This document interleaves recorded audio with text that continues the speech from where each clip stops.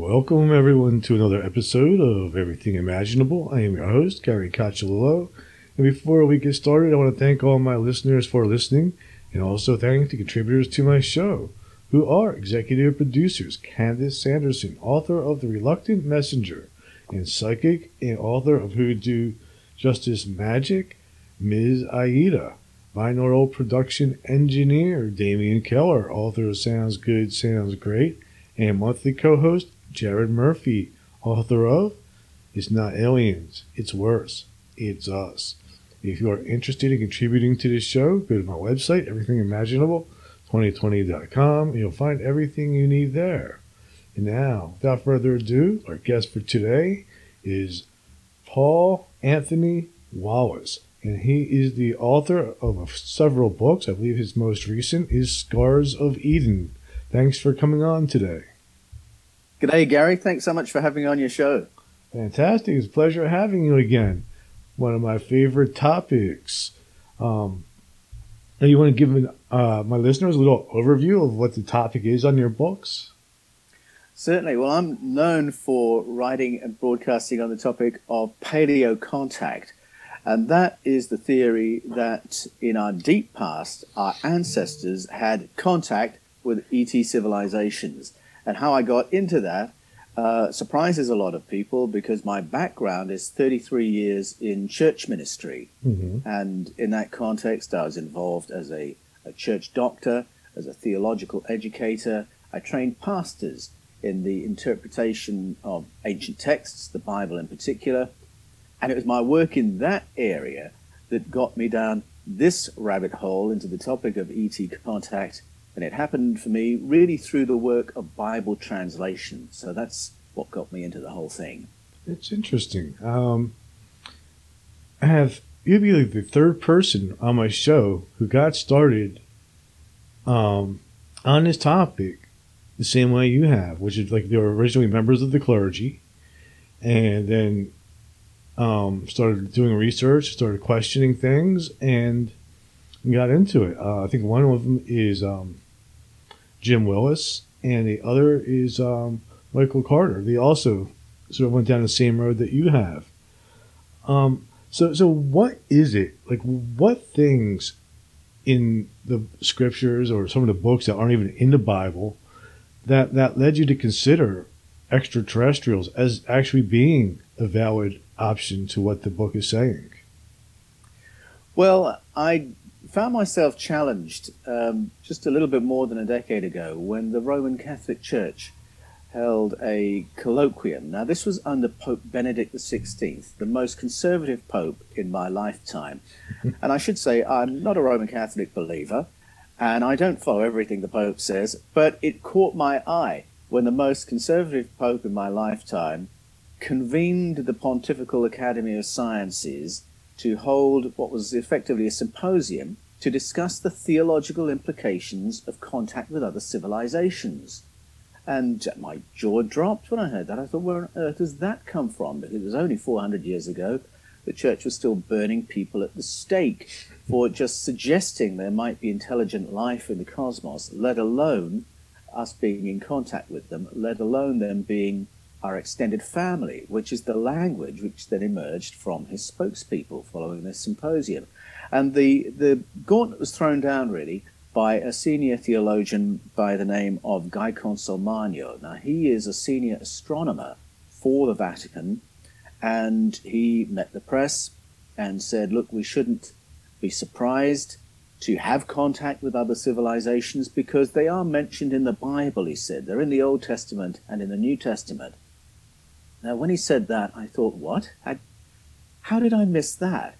Because I've been, for 15 years, teaching people how to interpret the Bible. I've been preaching on it for 3 decades. Could I really have missed something as glaring as aliens in the Bible? And it really was a challenge for believers around the world, and really anyone paying attention to what he was saying, to go back and review stories that we think we know what they're about and consider the possibility that there might be an ET or two lurking around in those stories. So I did that work when I finally had a moment. And in my book, Escaping from Eden, I talk about an ultimate Frisbee injury. taking me out and giving me some convalescence time, which is a bit of a code for some times when the universe has just given me some time where I could decide what to do, and I decided I wanted to research this. It was in the back of my mind there may be an ET or two in the Bible, but I was blown away by what I found when I went back to the texts with the tools that I had been teaching to my students for 15 years. Each time you come across a text, you ask, where did this come from? Who wrote it? What's the source? How is it different from the source, and why was it changed? That's called source analysis.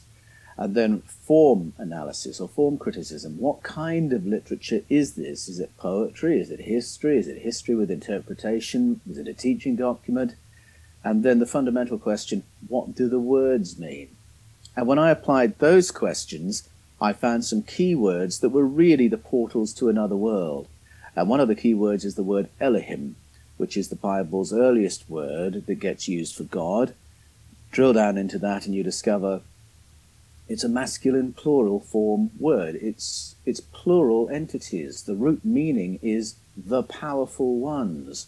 And it takes plural verbs, plural attributives, demonstrates plural behaviors, sometimes plural moralities. The Elohim have arguments with each other. They conflict with each other. Thousands of human beings have slaughtered in the conflict between the Elohim.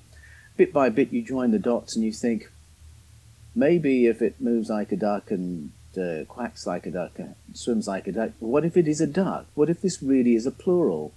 And so I sat down, went through the stories of origins in the Bible, reading Elohim with the root meaning, and a totally different set of stories emerges. The change isn't random. What happens is those stories that we're told as God's stories suddenly flip around, and you realize you're reading the summary form of the Babylonian, Sumerian, Akkadian, and Assyrian stories. And those are not God's stories. Those are stories about our ancestors bumping up against visitors from off-planet. Interesting. I never. So that was like it's the red pill, isn't it? In the Matrix, Neo takes and his whole world changes, and it was like that for me. I always thought Elohim just was a word for God or Creator. Well, that's right, and a lot of people who respond from the faith world, that's often their first thought, and they come back and say, hold on, isn't this just like a plural word for God? And then you just have to go through the Elohim text and show, look, here it's translated as God, here it's translated as demon, here it's false God, here it's landlords. It's the same word. How do you think the translators are making that call? And then when you realize that there are these Elohim storylines of wars between the Elohim slaughtering human beings, Elohim with very anti-human agendas, it becomes clear very quickly Elohim is not simply a word for God. It's far more interesting, and it really does mean the powerful ones. And those stories really do run in parallel with the stories of the sky people. And once you've seen the parallel and realize that the Bible is dependent on those older stories from out of Mesopotamia, you can't go back to seeing it the other way. And a lot of the moral problems that people have with God's behavior in the Hebrew Scriptures in the Old Testament resolve when you realize, actually, those are not God's stories. That's something awful that some other kind of entity did. And I believe that for centuries we've been blaming God or excusing God for the most monstrous things in the stories of the Hebrew canon because we've misunderstood, and we're blaming him for things that were done by extraterrestrial colonizers in our deep past. Wow. So that brings it the Christian Bible or Catholic Bible, King James, whatever you want to call it. There's a whole bunch of different versions out there, into sort of agreement with things like the Sumerian texts, the Vedic texts, and even things like the Hopi mythologies. Exactly. That's exactly right, Gary. When we translate those stories the way we do as God's stories, it's as if the Bible is standing as a contradiction of all the other wisdom of the world, as if it's saying, forget what every other culture has ever said. This is the true story of where we all came from. Make these translation switches, and I shouldn't say switches because it's really drilling down to the root meanings. And the stories change and they run in parallel. You mentioned the Hopi stories, a lot of Native American stories, Mesoamerican stories from the Mayan traditions, African stories, Zulu stories, Edo stories from out of Nigeria, Mami Water stories from out of Ghana. Listen to the Norse legends, the Greek legends. They all repeat with the same notes. The Filipino creation narrative, they all tell a very similar story, and the parallels are very curious and often very detailed as they map out a less familiar story of who human beings are, where we've come from, who our rulers were in the distant past, and what the roots really are of civilization on planet Earth. Are there any clues in any of these texts or in the Bible where we can find evidence, like actual physical evidence to prove it? How do you mean physical evidence? A craft, for instance. Well, that's a great question, because people say, surely if there were ETs scudding around the planet a few thousand years ago, we'd be bumping up against their discarded technology, wouldn't we? And we don't seem to be doing that. We do bump up a lot of technology that we can't explain. So we go back thousands of years, 10,000 years ago, let's say, and we find civil engineering feats that we just can't explain because they've come from out of nowhere. I mean, we're scarcely acknowledging that there was a human civilization 10,000 years ago. The story of civilization usually begins with the Mesopotamian civilization, beginning with Sumeria, which is about 7,000 years ago.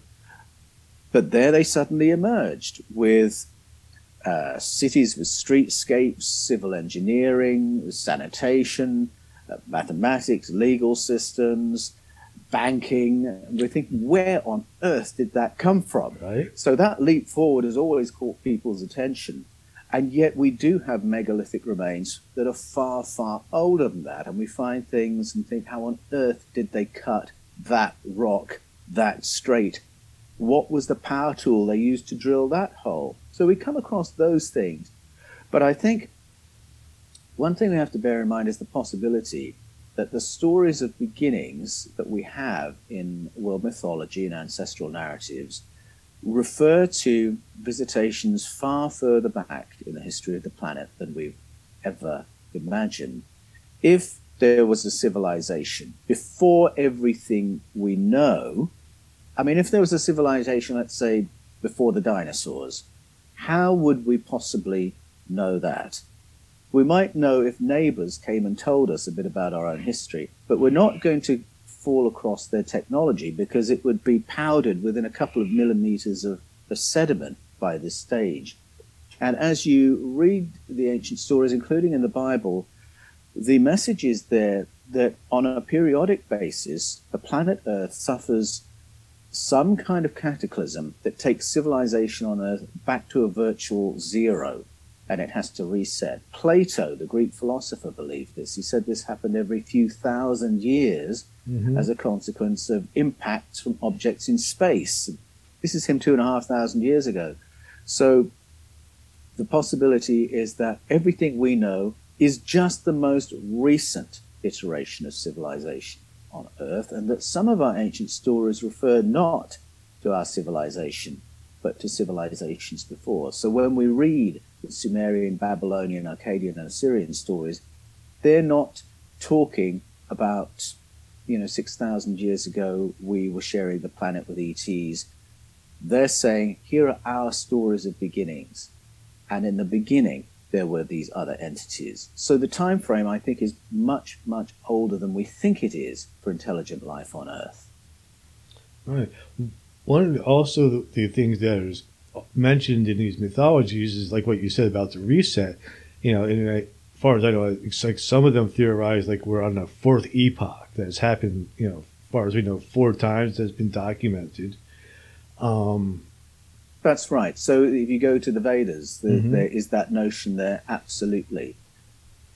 So how old do you think civilization is on Earth. How far back do you think we're actually going? You think we're going, like, I think up to, as of now, I think they're saying that humans or hominids, like such as like, the Homo erectus has existed for something like, I don't know what the most recent one was, like 300,000 years, I think.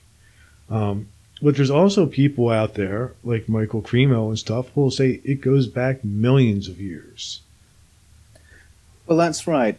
If we're looking at things we can find, keeping it physical, and look for the roots of human society, you can look for different things. So if you look for cities with streetscapes, etc., then you will get back to the Sumerians. If you look for megalithic structures, you'll get back to 10,000 years ago, which is the timeline for the oceans rising and covering some of the megalithic remains that we've found around the world off the coasts of Malta, Cuba, Yonaguni, Jima. We've got cities down there that would have been above sea level no more recently than 10,000 years ago. But it goes further back than that. If you look for evidence of the intelligent use of fire, I think the most recent date you're going to come to is something like 140,000 years ago. But then if you go to the southern cone of Africa, you will find evidences of prehistoric mining that takes us back to around 200,000 years ago. Now, scientists say that our ancestors were here at that time, yes. People who look pretty much like you and me, but they didn't know how to farm, they didn't know how to build buildings, they were just about smart enough to work in somebody else's mine.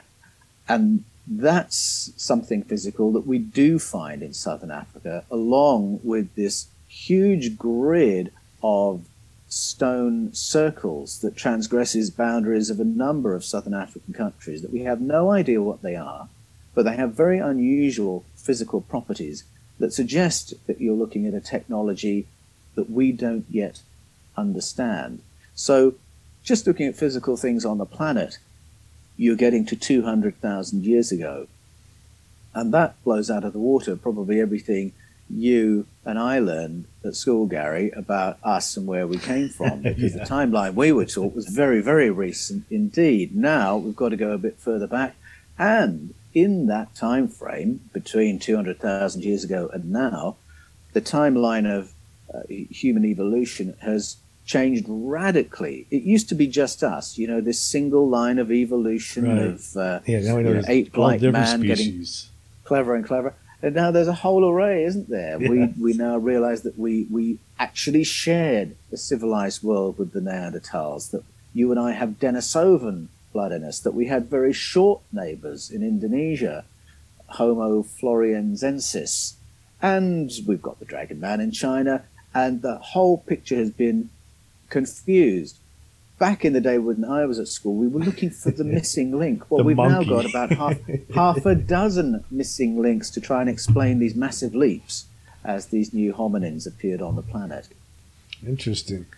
You mentioned the rings, and that is something that's also always comes up a lot on my podcast, because I've talked a lot about Atlantis, which was supposedly concentric rings.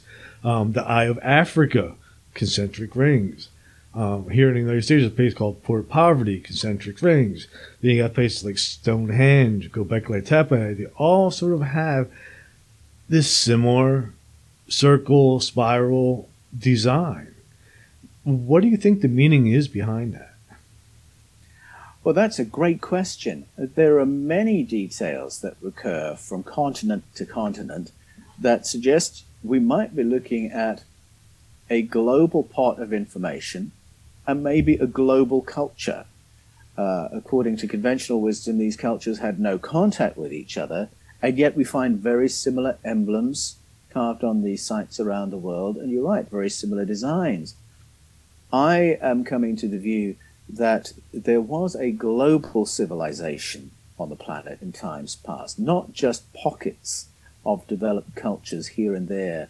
The work of Anselm Pirambla in the Andes is finding evidence that all the ancient cultures that we know about in Central and South Africa South America were all connected, and you find the evidences in the hard copy of megalithic remains and in the details of their ancestral stories.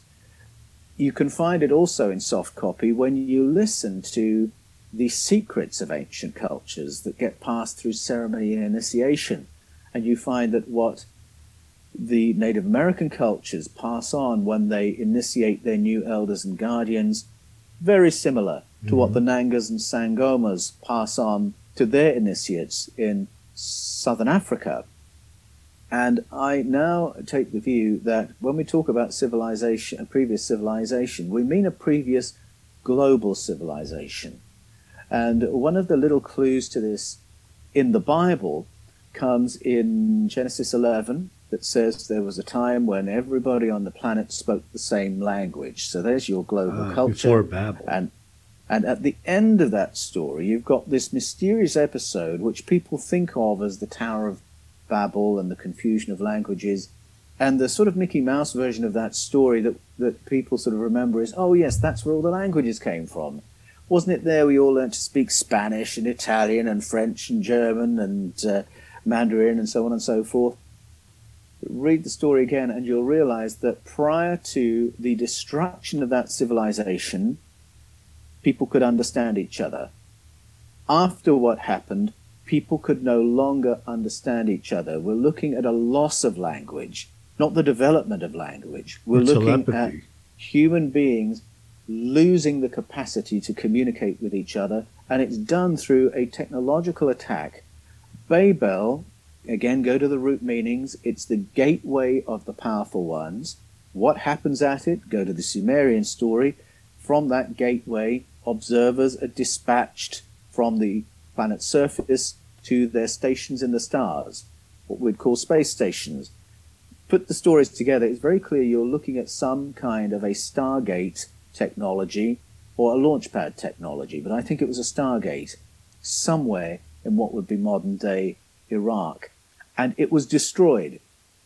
It's got nothing to do with building a building that had breached, building code or zoning regulations and we'd gone too many stories high.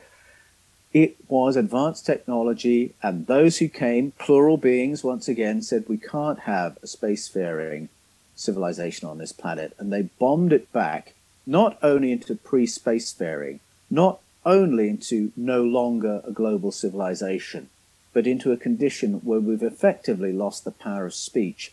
And in the Bible, the story stops at that point. The stories of beginning stop at the Tower of Babel, and then the story takes up in the world we all know a chapter later, in a totally different era. So those are some of the clues in the Bible that we're looking at a previous global technological civilization that was destroyed before anything you and I know about. So you think it was the technology that allowed everybody to have that universal language rather than some form of telepathy?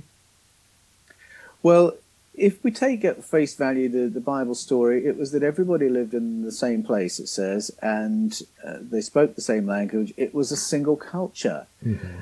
However, the plot thickens because you go to the first verse of that story and it says that the land of the earth had a single lip. Now, the word lip does not mean language. It means coastline. That's talking about a time when all the continents were joined up. It's one of two references in the Bible to what we would call Pangaea. Right. And the other reference is a verse that says it was in the generation of Peleg that the lands divided. Now, if that's the right reading of those verses, and again it's the root meaning of the words, then you are looking at the story of a civilization on Earth from before the dinosaurs, something we really wouldn't know about unless somebody told us, because all the evidence for that would be ground to powder by now in sedimentary layers. We wouldn't know if it weren't for that story. But that's how it unfolds there. So we're looking at not our civilization, but a previous terrestrial civilization. Yeah, we are going back pretty far if we're going back to Pangaea. That's pretty Yeah, that's right. So that's not us. That's not Homo sapiens sapiens. That's someone else's story that's got layered into our stories of beginnings. And there are plenty of examples like that from around the world, of stories that just don't fit with anything we know about the timeline for life on Earth or for Homo sapiens. This is another civilization we're being told about. Hmm. One of the other things that you mentioned earlier was the mines. Are you? I mean, I'm sure you're familiar with the work of Zecharia Sitchin and his story about them creating humans to mine gold. Do you think that's what happened? Well, it's funny. When I started writing Escaping from Eden, I had never heard of Zecharia Sitchin, and I'd virtually got to the end of putting that book together when I started stumbling across his name and thinking, oh, blow, someone else has come up with some of these ideas. I'm not the first, after all. And I thought, well, should I just stop what I'm doing, read up everything I can find on Zecharia Sitchin, and then go back to what I'm doing? And I thought, no, I won't do that, because I don't want to write a he said, she said kind of book. What I'm going to do is I'm going to come back to him later. I'm going to follow my own logic on the data that is before me, and then if the conclusions that I reach overlap in any way with what he or anyone else has said, then the overlap makes that interesting for the reader. It's not interesting for me to comment on what someone else has said.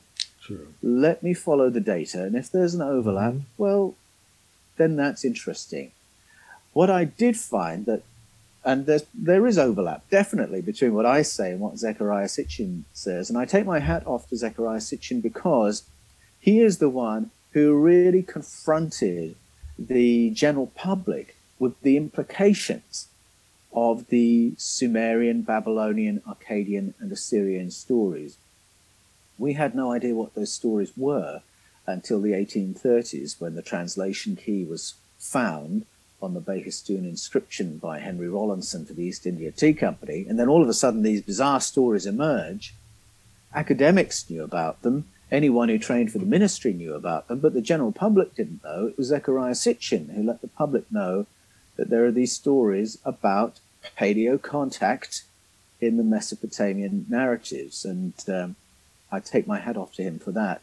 The mining, I came across really through a little hint in the Bible. We talked about the physical evidence in southern Africa, but there's a curious couple of verses in Genesis which talks about Eden, which we think of as a paradise, and it turns out to be, no, that's an enclosed zone where the powerful ones are doing their experiments to generate the human race and do their genetic modifications. Just outside Eden, we're told, in that region are some convenient mineral deposits, gold and other mineral deposits. Well, why on earth would Adam and Eve living in their idyll need to know where the key mineral deposits were? And then there's this little verse that says that the Elohim, the powerful ones, put the humans to work. Then you do raise an eyebrow. I don't necessarily find the story of human beings as a slave species mining for gold in the Mesopotamian stories. I haven't reached that conclusion from those texts. But to be fair to Zecharia, he didn't only look there. He did look at correlations with other world narratives. And if I go to the Popol Vuh, which is an account of the Mayan story of origins, when it talks about the engineering of humanity, is very unapologetic. It says that those who colonized us, the feathered serpent and those of that species, they sat down and asked each other, is it possible to create avatars for ourselves to do the heavy labor and bring us our food? And that's their story of where human beings came from.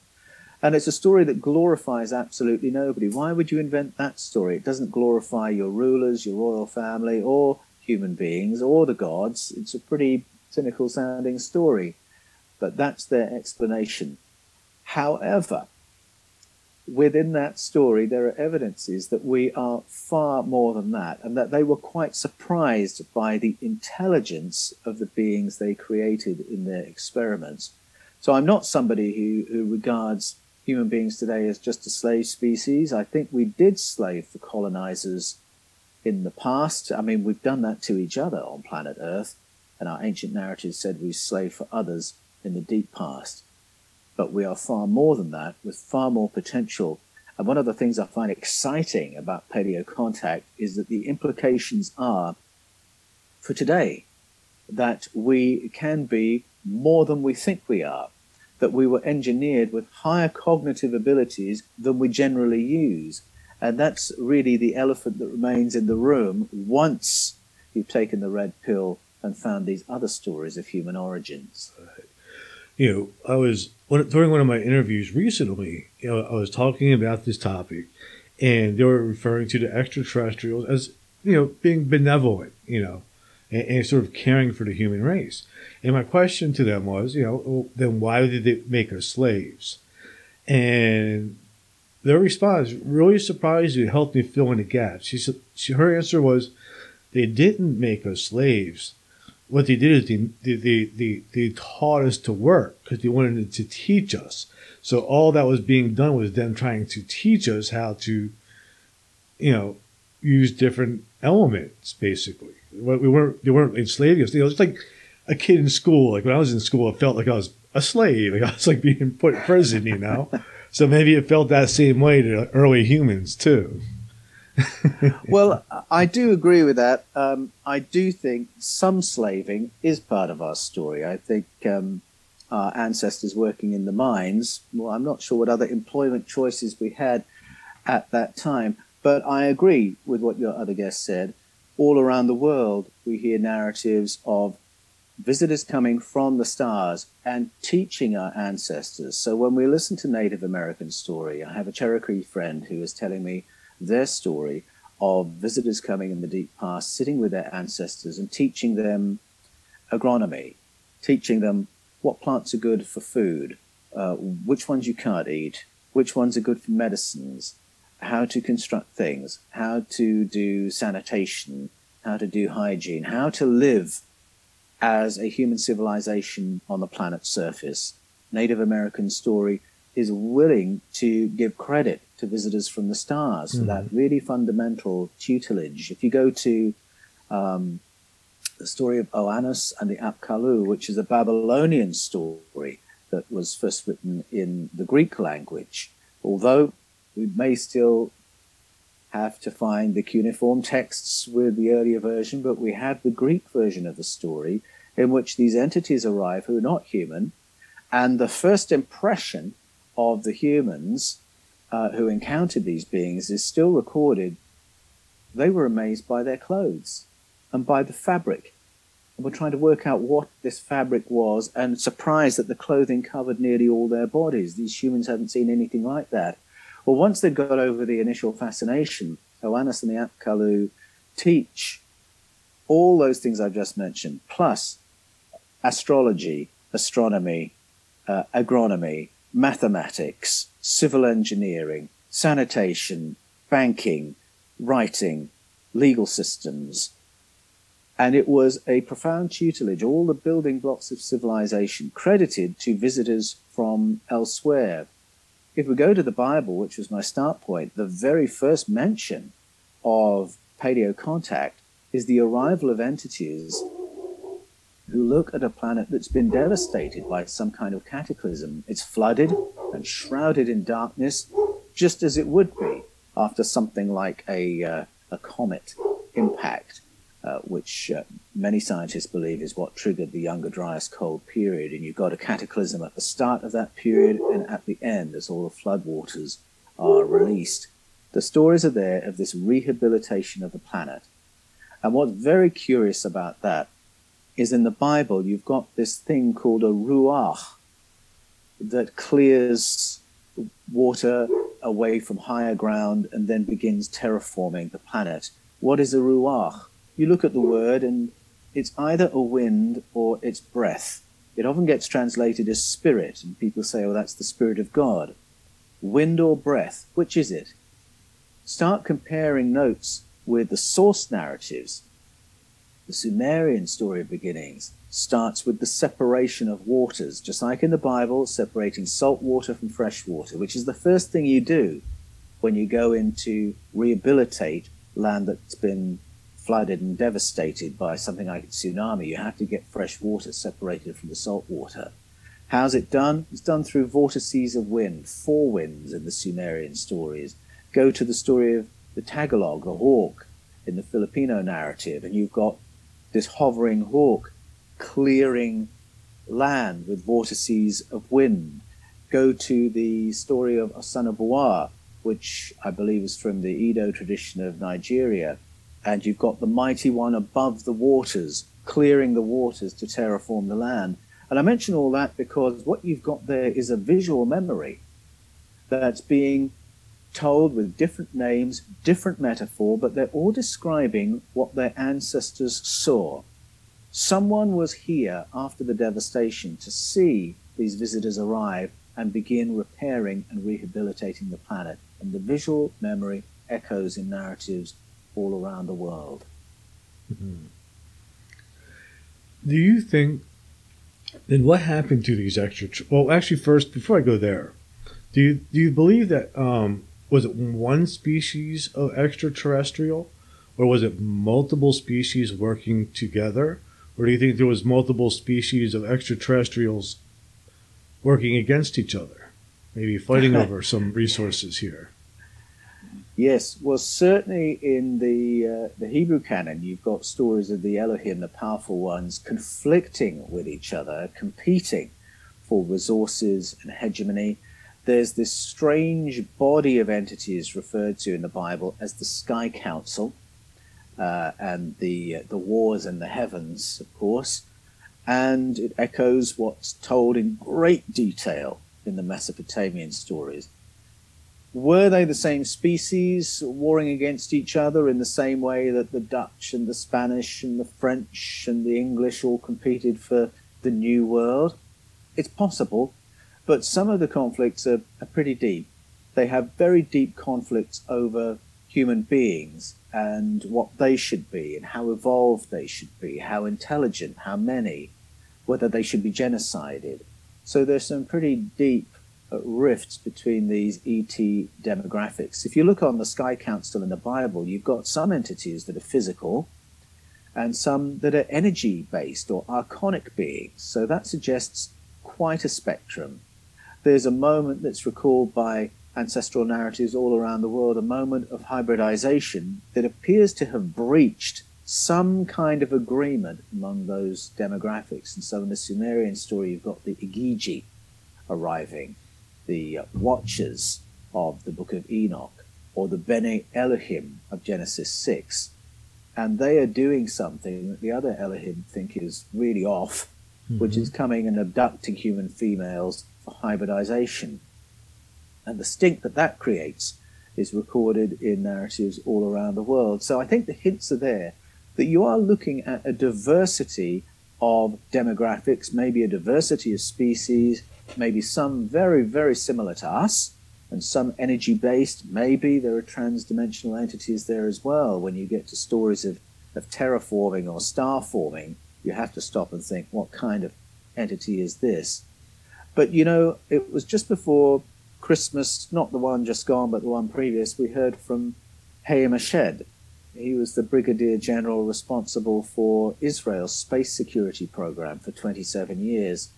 And he said something really startling. I mean, that's a pretty authoritative person you've got stepping forward and saying this. And he said that on the basis of his experience as Israel's chief of space security, that we are already in contact with ET species who form an intergalactic federation. So there you've got a plurality right then and there. It's just another phrase for Sky Council, an intergalactic federation that's chosen not to self-disclose until humanity has a more developed understanding of what space is. Now, this is what he said, and he's one of a number of very senior figures who've been allowed to say such things without condemnation or without the government coming out and distancing themselves from him. And what he's saying is a repeat of what you'll hear in the Bible, the Sumerian, Mesoamerican, Greek, Norse, African narratives all around the world. This is what our ancestors have been telling us for thousands of years. Why do you think he was allowed to tell people that? And there's been a few, obviously, trickling stories now in the last few years about this idea that, that contact has already been made. Do you think that there's a reason for it? Do you think that this is some kind of slow trickle down disclosure to get people ready? I do. I think it's a policy of soft disclosure, not necessarily to get people ready in the sense that they're wanting to tell us everything, because I don't think our governments do want to tell us everything. I think everything we know from our governments is always on a need-to-know basis. I think non-disclosure is the bottom line of how the powers communicate with us. So I'm not sitting there twiddling my thumbs waiting for a policy against it becoming blindingly obvious that we've got company. So there's enough information out there so that when it becomes unavoidable, our authorities can say, yes, well, you remember we did mention this. I mean, the Roman Catholic Church can say this. Do you remember back in 2009, we did say we'd have contact probably quite soon. And do you remember we said there's no issue? And it's not just Hamish Ed, who is, if you think about it, 1 degree removed from an official in a position of power making an official statement. So he's the previous chief of space security. We've heard from Alain Juillet, the former chief of French intelligence. Chris Mellon, the former assistant secretary of defense for Presidents Clinton and George W. Bush. Who else have we heard from? We heard from Luis Elizondo, the former chief of the Pentagon's unit for investigating UFO crashes. So it's always just that 1 degree removed, but that is something quite new. We've never seen people that close to the authoritative position coming out and saying these things and not being, not having the government distance themselves or deny. We've had Paul Hellyer, Canada's former Minister of Defense. I mean, we go around the world, Vladimir Putin, who actually said these things while he still was Vladimir Putin's Prime Minister. So I think that's quite a shift from what you and I grew up with, which is every time you hear from an authority, it's to ridicule and debunk stories of contact. Now we've got these figures who have been allowed to come forward and speak, and I think that is what soft disclosure looks like. It is only 1 degree removed from your president coming up to the mic and saying, my fellow Americans, I've got something to tell you. So how about the definition of extraterrestrial? Does the definition of extraterrestrial mean specifically physical life forms from another planet, or does it also include interdimensional beings? I think if we listen to our ancestral narratives, the message is that we're swimming in a soup of company, and that some of our company is simply the people from other planets, so very much 3-4 dimensional entities like you and me. They're physical. The ones who came and colonized us in the past and had us mining for them, they were physical. The ones that governed over our ancestors and went to war against each other, they were physical. But there's a huge spectrum of entities described by our ancestors. Some are physical, and some are, well, they may be physical, but they communicate telepathically. Some are energy-based beings called archons that actually parasite off physical biological entities. Some are interdimensional entities that can not only terraform, they can starform. And so I think we have this huge range, this huge spectrum. And there's a fascinating kind of agnosticism that you hear from shamanic traditions from around the world that have protocols for contact. And there's a funny kind of agnosticism when you delve into some of the figures from our own past that got information from non-human sources, and they're not quite sure who or what they're speaking to. John Dee would be an example of that, the guy who founded Her Majesty's Secret Service for Elizabeth I back in the day. There's an amazing verse in the Bible, in 1 John 4, where the writer there fully expects the early Christians to be in contact with other entities. He calls them spirits, but he doesn't say what they are exactly or where they're from, simply that they're going to be having encounters and getting information. And rather than get to the bottom of who and what they are, he just says, keep your wits about you. Don't believe everything you're told. Weigh it up for yourself. Keep your sovereignty, and then decide for yourself what's what. And I find it very interesting that that's his agenda in that verse, which suggests to me he's a little bit agnostic about what these other entities are, but he knows they're real, and he knows that there is some good information that we can get from them. So he doesn't say, oh, don't go near that. You might get deceived. He just says, keep your wits about you.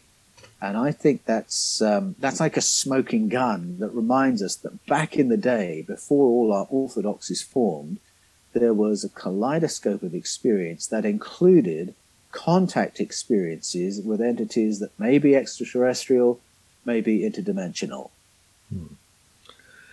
So, do you think that let's start with the physical. Do you think that they're physical extraterrestrials based on planet Earth or nearby that still have regular contact with our governments? I think that's certainly the implication of what Haim Eshed is saying. Intergalactic Federation, in contact with government at a covert level. Yes, I believe that. I think that's been the case for thousands of years. Certainly it's been the case for the last 70 years, and that's what really he's talking about. And it's what Ed Mitchell talked about when he was campaigning for disclosure before he passed away in 2016. That's what he was on about, spacefaring civilizations. So it's in our physical, familiar world. I think that there are some who were here in the past who may or may not be here in the present. I think there's a lot of ET demographics that we are in contact with. Where the Sumerians, sky people, are in the picture, I'm not quite sure. Where the biblical Elohim are in the picture, I'm not quite sure. But they may simply be one or two of a huge number of demographics who are interested in planet Earth and having a stakeholding in Project Earth. One of the other topics that I've covered quite extensively is the idea of the interdimensional beings teaching humans how to ascend. Basically passing on knowledge, like angelic knowledge, to help evolve humanity spiritually. Do you think that's something that's also happening? Yes, the person who introduced me to that idea, and it gives light on why 1 John 4 would say keep those conversations going, was Plato. 2,500 years ago, he wrote these amazing works, among them Phaedo and Timaeus and Critias, which speaks about contact with other dimensional entities who are there to help us have a good human experience and a good experience flowing on from that. I really raised an eyebrow when I read that. I had no idea Plato talked about that as an experience that he/Socrates had. Many of the early church fathers were huge fans of Plato and believed what he was talking about. Those ideas of human development are really intertwined with stories of paleo-contact. If you read the Popol Vuh, the hint is there that our ancestors were smarter than we are, had higher cognitive abilities than we do, that they could do things like future view and remote view and have telepathic connection.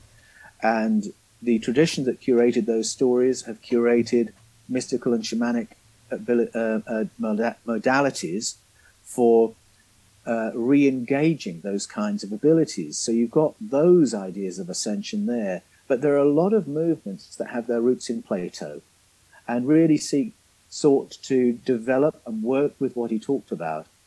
And so you've got traditions like the Hesychast tradition in Eastern Orthodox Christianity, or the Cathar tradition in Western Christianity, that was about fostering our connection with the cosmos on another dimensional level. And the idea that we could be far more than we think human beings are, that we can access information from beyond the material realm, and that we can transform our material experience through it. You can go there, go to the work of Johannes Trithemius. He wrote a book called the Steganographia, which included protocols for developing remote viewing and remote communication. That was a Benedictine monk who again had his roots in Plato, who was thinking through the implications of what was there. Giordano Bruno, who was executed in 1600 for empowering the general public of post-Renaissance Europe with protocols for developing their cognitive powers. You can find so many forbidden narratives and traditions. Stop and ask why in North America the colonizers tried to stop, disrupt, and illegalize ceremonies of initiation. And it touches on the same thing. And that is that there are these traditions that are all about ascension, all about developing our experience of life, developing our consciousness, enabling us to evolve into something more than we think we are. That is like a golden thread you can find on every continent, in every cultural tradition, but you often have to dig deep to find it, because it never quite seems to make it into the school textbooks. It's never quite what's wanted. You know, when universities are told to produce industry-ready human beings, they're not talking about this.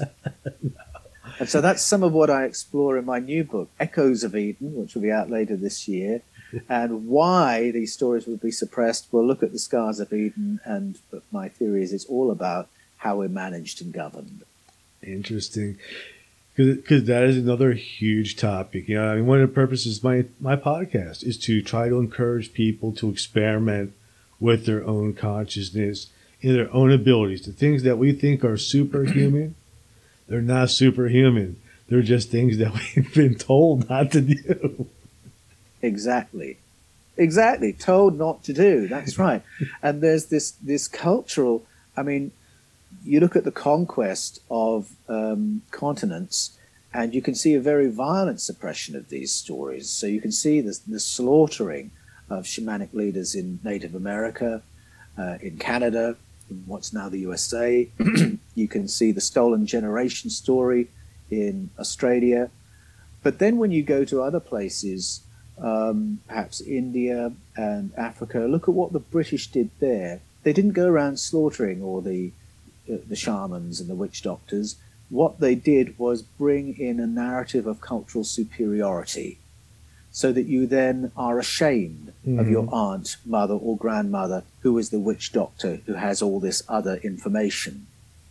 Or you're embarrassed to be seen to take the folklore or an old wives' tale seriously. And it's just done through this cultural snobbery of don't listen to the locals. Don't listen to your grandparents. Don't listen to your ancestors. Listen to the narrative of the conquerors. So we've deleted and replaced the old narratives with science and Christian orthodoxy. And we then it's why probably you and I have been brought up to shy away from the witchy woman or the wise woman. You know, they're probably not quite sane, are they? It's sort of the feeling that you grow up with, not to listen to the local language, the local folklore, the local narratives. But it's always there that the transformative knowledge is retained. When conquering forces go in and become the department, the Ministry of Truth, all the other narratives go underground. And that's why you do have to dig a bit to find them and be willing to listen without prejudice. In your new book, I know now, a lot of people who experiment with, their consciousness and things like remote viewing and ESP and mediumship and Akashic records, sometimes they can be viewed as crazy. And then sometimes you start questioning your own sanity. Like, am I am I really getting this information, or am I just insane? Yes, well, that's right. I mean, that's part of that cultural entrainment. You know, if it's off the school syllabus or if it's considered fringe or heretical by your church, then you avoid it until you have an experience that those narratives can't explain. And then sometimes that's when people go and seek out the sensitive or the psychic or whoever it is who they know is willing to go to this other place and talk about this strange experience. I mean, some people feel that way about hypnotherapists. And when I talk to my friend Barbara Lamb, very often people only go to her when they've had an experience that they know they can't talk to their pastor about, or their GP. And they will go and talk to a therapist who is known for being willing to listen to extracurricular experiences and help them to understand what they've experienced. I do personal coaching, and virtually everybody who comes to me for personal coaching comes for that reason. They have an experience that they feel they can't talk about with anyone else because it falls outside the boundaries of what is considered normal, sane. They want to talk about it, but they don't want to be considered crazy. And so they have to find this channel, this person. Now, this is really interesting to me because in the 1990s, US defense was on the receiving end of a large number of reports of close encounters and abduction experiences from military personnel. And when they started stacking these up, their first question was, are these people sane? Are they safe to fly? And so they went to the highest authority they could think of in the area of clinical psychology to do some psych evals on them to work out if they were sane. And the person they found was John Mack, Harvard's head of clinical psychology. And he did evaluations on more than 50 people as part of that research and concluded no pathology is indicated. They've had a real experience that merits some serious study. And this was a bit embarrassing, actually, to US Defense and to Harvard to have this information returned to them. But that's my conclusion as well from the people that I speak with. I speak to sane people who've had experiences that they can't quite process. I think we could help each other if we would be willing to listen to each other's experiences without ridicule and without prejudice, because I don't believe you'd find a family anywhere or a friendship circle anywhere that doesn't have an experience like this in it. If you were to sit down with your friends and say, have you ever experienced anything that you can't explain? There would be an answer, and possibly an answer from everybody sitting in that circle. And I think the more we're willing to listen to those stories, the more a coherent picture will emerge. And it's a picture that says, we are not alone in this cosmos or on planet Earth. That is true. I think if you're sitting at a table with 10 different people and you ask that question, everybody's going to have something that they haven't explained.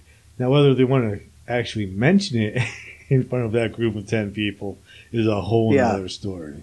It is. It is, but I think we need to give each other permission to have those conversations. And people like you and me, we can take that risk. We don't mind putting the question out there. And from time to time, you might get everybody. It only needs one person in that circle to say, well, let me tell you what happened to me. And then that gives permission to somebody else. And then that gives permission to somebody else. And I think if we're willing to broker conversations like that, that's an unstoppable wave of disclosure, far better than sit twiddling our thumbs waiting for an announcement from the President of the United States. Let's hear from each other what we've seen and experienced. How much of a threat do you think it is to governments, to religions, and to even corporate institutions of human beings realizing their true abilities, as far as psychic abilities, telepathy, the ability to retrieve information from other dimensions. All of that we're capable of doing. But obviously, these it messes up the power structure on our planet, because then we realize that we don't need all these other controls in place. Yes, I mean, the Mayan story in the Popol Vuh is that our ancestors did have these high cognitive abilities and they were dialed down. In fact, the story is they were brain damaged. A vapor was sprayed over human populations to brain damage them, to make them more easily managed. And that's the Mayan way of talking about the relationship between government and human ascension.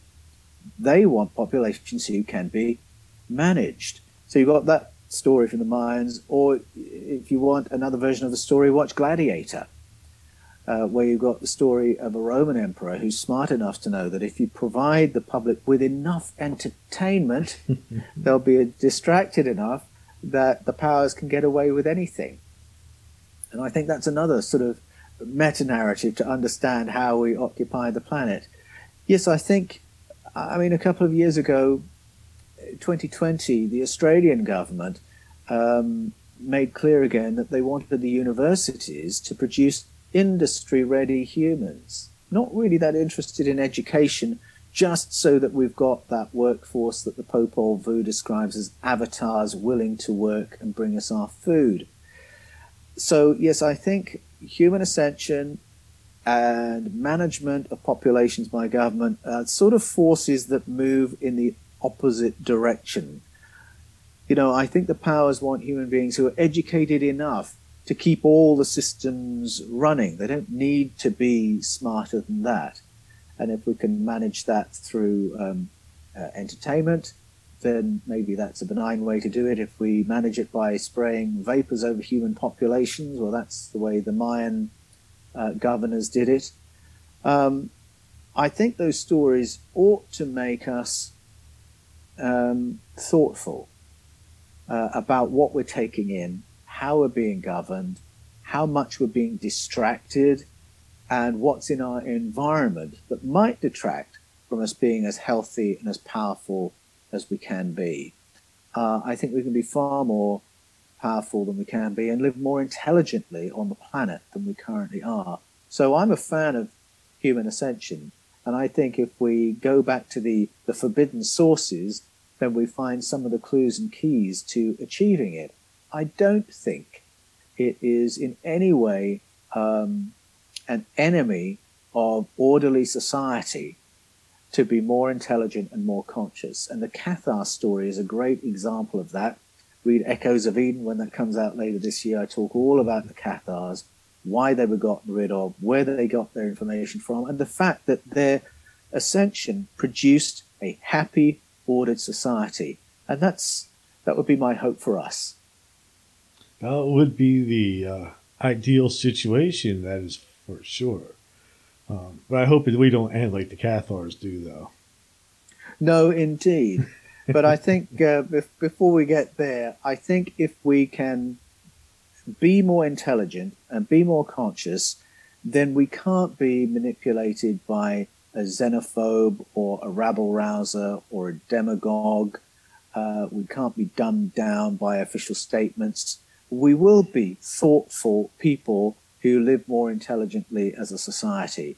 And I think that's a good goal. We don't have to have that goal handed to us by our governments. We can decide to evolve and ascend in that way as we learn what is available to us from our ancestral sources. I mean, obviously that willingness is already out there. Otherwise, you and I would be out of jobs. Exactly. And that's what I find really encouraging, because I haven't known a time like this where there's such an appetite for the other stories, the other narratives. And I think people all around the world are saying, I'm no longer convinced or satisfied by the old stories that have guided my life. I think there's far more, and I want to find out.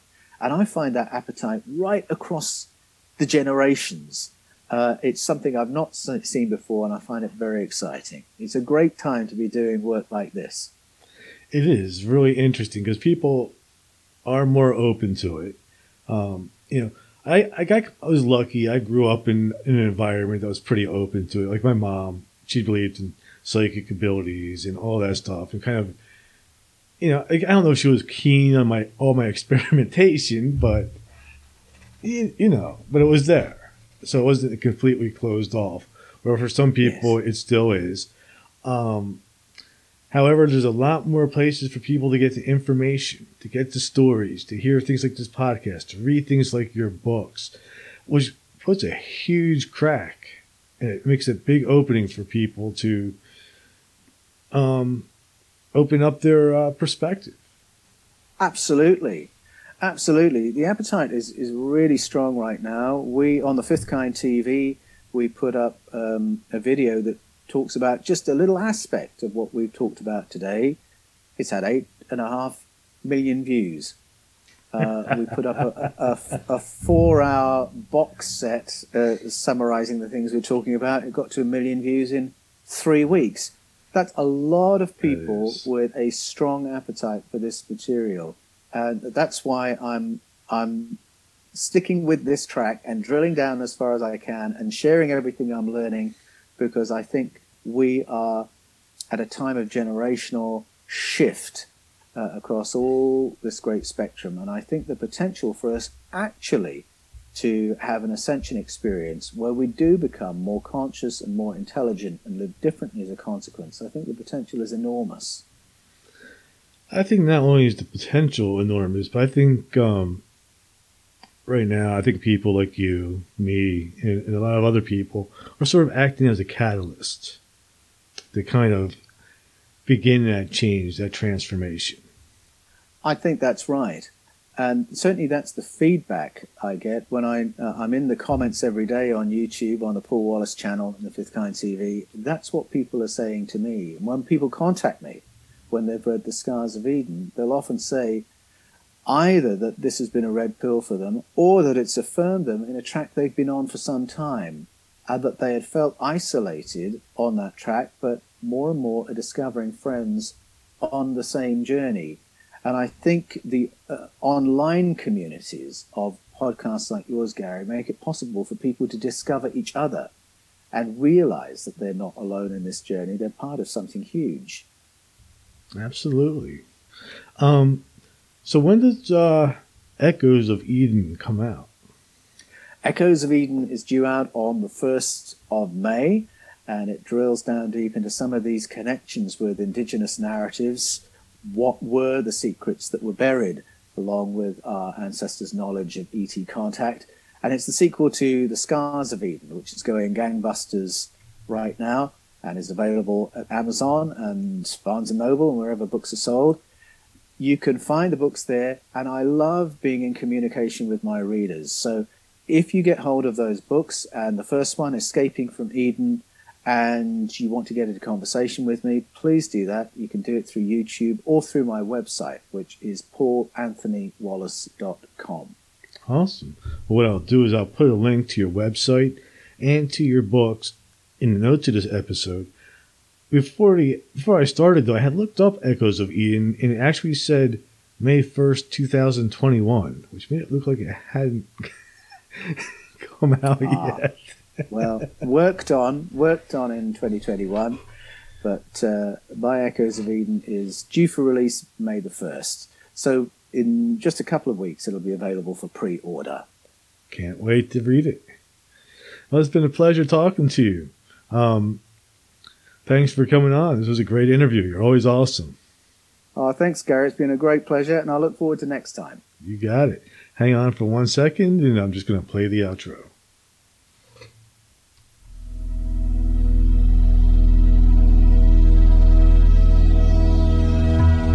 Thank you for listening to Everything Imaginable. You can reach Gary at everythingimaginable2020.com or message him at everythingimaginable2020@gmail.com. He's also on Facebook, Twitter, Instagram, and LinkedIn. You can buy t-shirts, coffee mugs, and other merchandise to support the cost of producing this podcast. Click on the merchandise link at the top of this page, www.everythingimaginable2020.com.